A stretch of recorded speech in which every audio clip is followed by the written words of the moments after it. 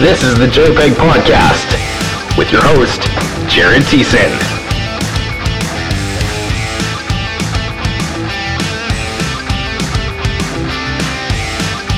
Well, if Calgary has played a more disappointing game in this playoffs, I don't know when it was, because just disappointment after disappointment, and somehow it seems to just always get forgotten.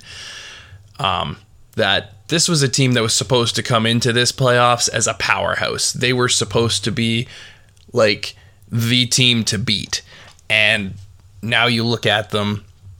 I don't know that you could call them even the underdog. I would just say after last night's game, you would probably just call them the next team out. Aside from the fact that there are 3 Game 7s tonight before Calgary plays their Game 7 tomorrow evening. Calgary Flames, if you can't tell already, lost this one 4-2 in Dallas, rather. And there's just so much that went wrong that I don't know where to start with anything going right. They got outshot for the first time this series.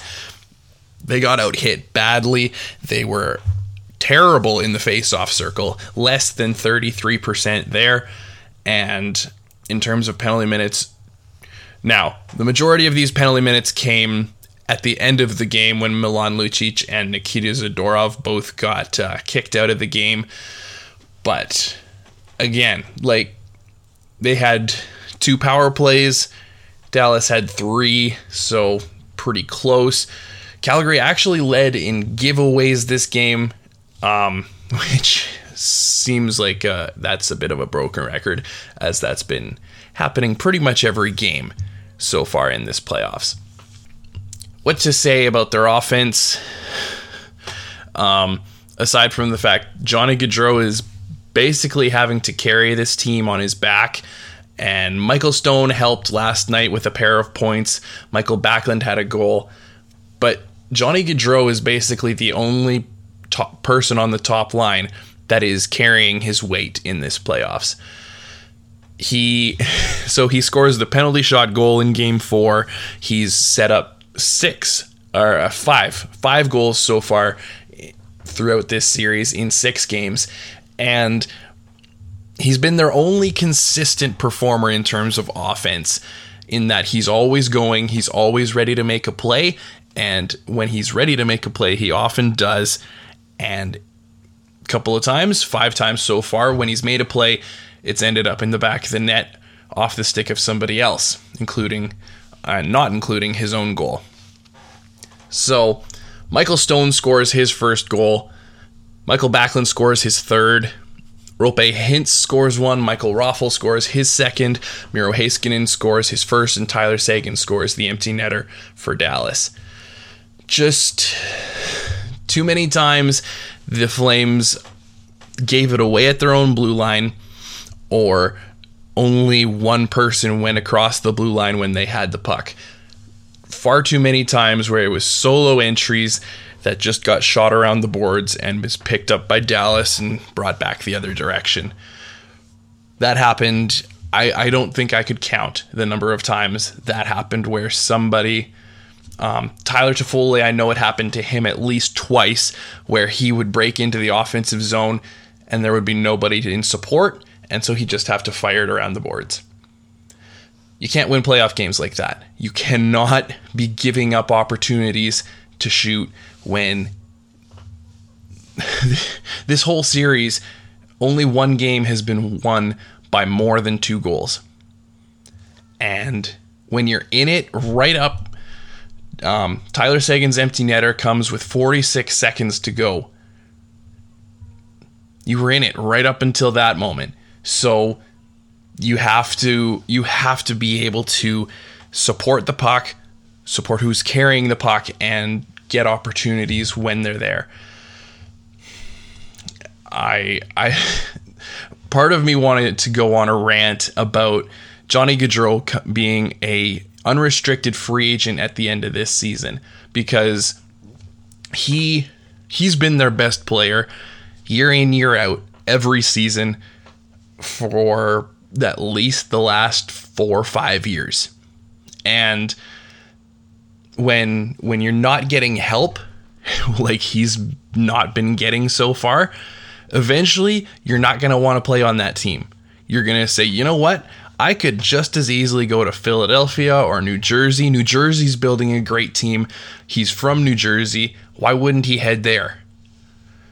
Calgary, when you get such lackadaisical efforts from your teammates, you're not going to want to stick with that. You're going to want to go somewhere else where they're going to support you and put players with you in a position to succeed. And Calgary management has done their part. They've brought in good players. They've brought in people who can win. Trevor Lewis, I never expected that he would be tied for the team lead in goals in the first round of the playoffs, but he's been outstanding this whole playoff round. Matthew Tkachuk has been nigh unto invisible, and Elias Lindholm is spotty at best, especially in the face-off circle, where the Flames have had copious amounts of struggles in this whole series. And last night was the icing on the cake, where they won a total of 21 face-offs. There were 65 face-offs, and you couldn't get even anywhere close to 40%. That's not going to cut it ever in a playoff game. 3 stars. I would love to do 3 things, the good, the bad, and the stars, but there was nothing good in this game. The Flames were terrible from start to finish. They had no puck support. They had no bodies in front of the net, making things difficult for Jake Ottinger, and they just looked like they could not care less.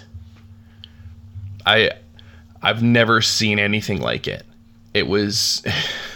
I feel like I've maybe said that a couple times in this series, and it was unbelievable to see a team this disinterested in a playoff game where they could clinch a second round playoff berth, something this team hasn't done since 2015.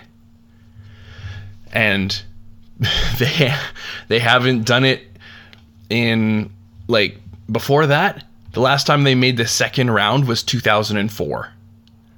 This is a broken record every year of the Flames are close, or the Flames are in, but never close. And it makes it awfully hard to want to watch these games when you know that this team is just going to disappoint you. The bad was everything. It was bad from start to finish.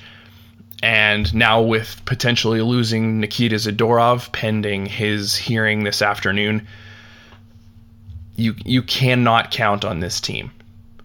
You cannot count on this team to win big games, especially games that are to clinch the next round of the playoffs.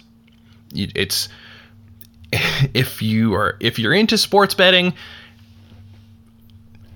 if the Calgary Flames are in a position to win and move on to the next round of the playoffs, always bet against them, because that will make you money hand over fist. 3 stars. I don't want to pick a Flame in this one. I don't. Jake Ottinger, outstanding again, despite, Calgary not really making it that difficult for him. Jacob Markstrom was good. He was good. He was not great. He made saves. He kept Calgary in the game. He was good enough that Calgary was in it until the last minute. And Miro Heiskanen scores the game-winning goal. I'm more leaning towards a Michael Raffl for the 3rd star. Michael Raffl had a pretty big impact for Dallas in this one. mostly for being a wuss and pretending to be hurt. But, whatever. Not that I'm biased or anything. And in this game, I gotta say, this was probably the worst officiated game I've watched in this playoffs. Missed calls all over the ice, and I'm talking both ways. Jason Robertson twice hooked Elias Lindholm going to the net it was a 2-on-1, Robertson hooking Lindholm from behind. You gotta call that. The game was 2-1 at the time. It was close. Actually, it was tied. It was tied at 2, and Elias Lindholm gets hooked twice on a 2-on-1. If you miss that call, then you cannot work another game this playoffs. That's absolutely unacceptable. Just like the amount of effort the Flames put in. That'll do it for today. It's the JPEG podcast, and Calgary now faces Dallas in Game 7 on Sunday evening at 8:30 p.m. Central Time. We'll have a wrap up for you of that one coming up Monday morning, and we'll see. If Calgary plays like they did last night, there is not a single chance in the world that they move on. But the game is back in Calgary, so we'll see what happens there. Once again, on the JPEG podcast, I'm Jared Thiessen.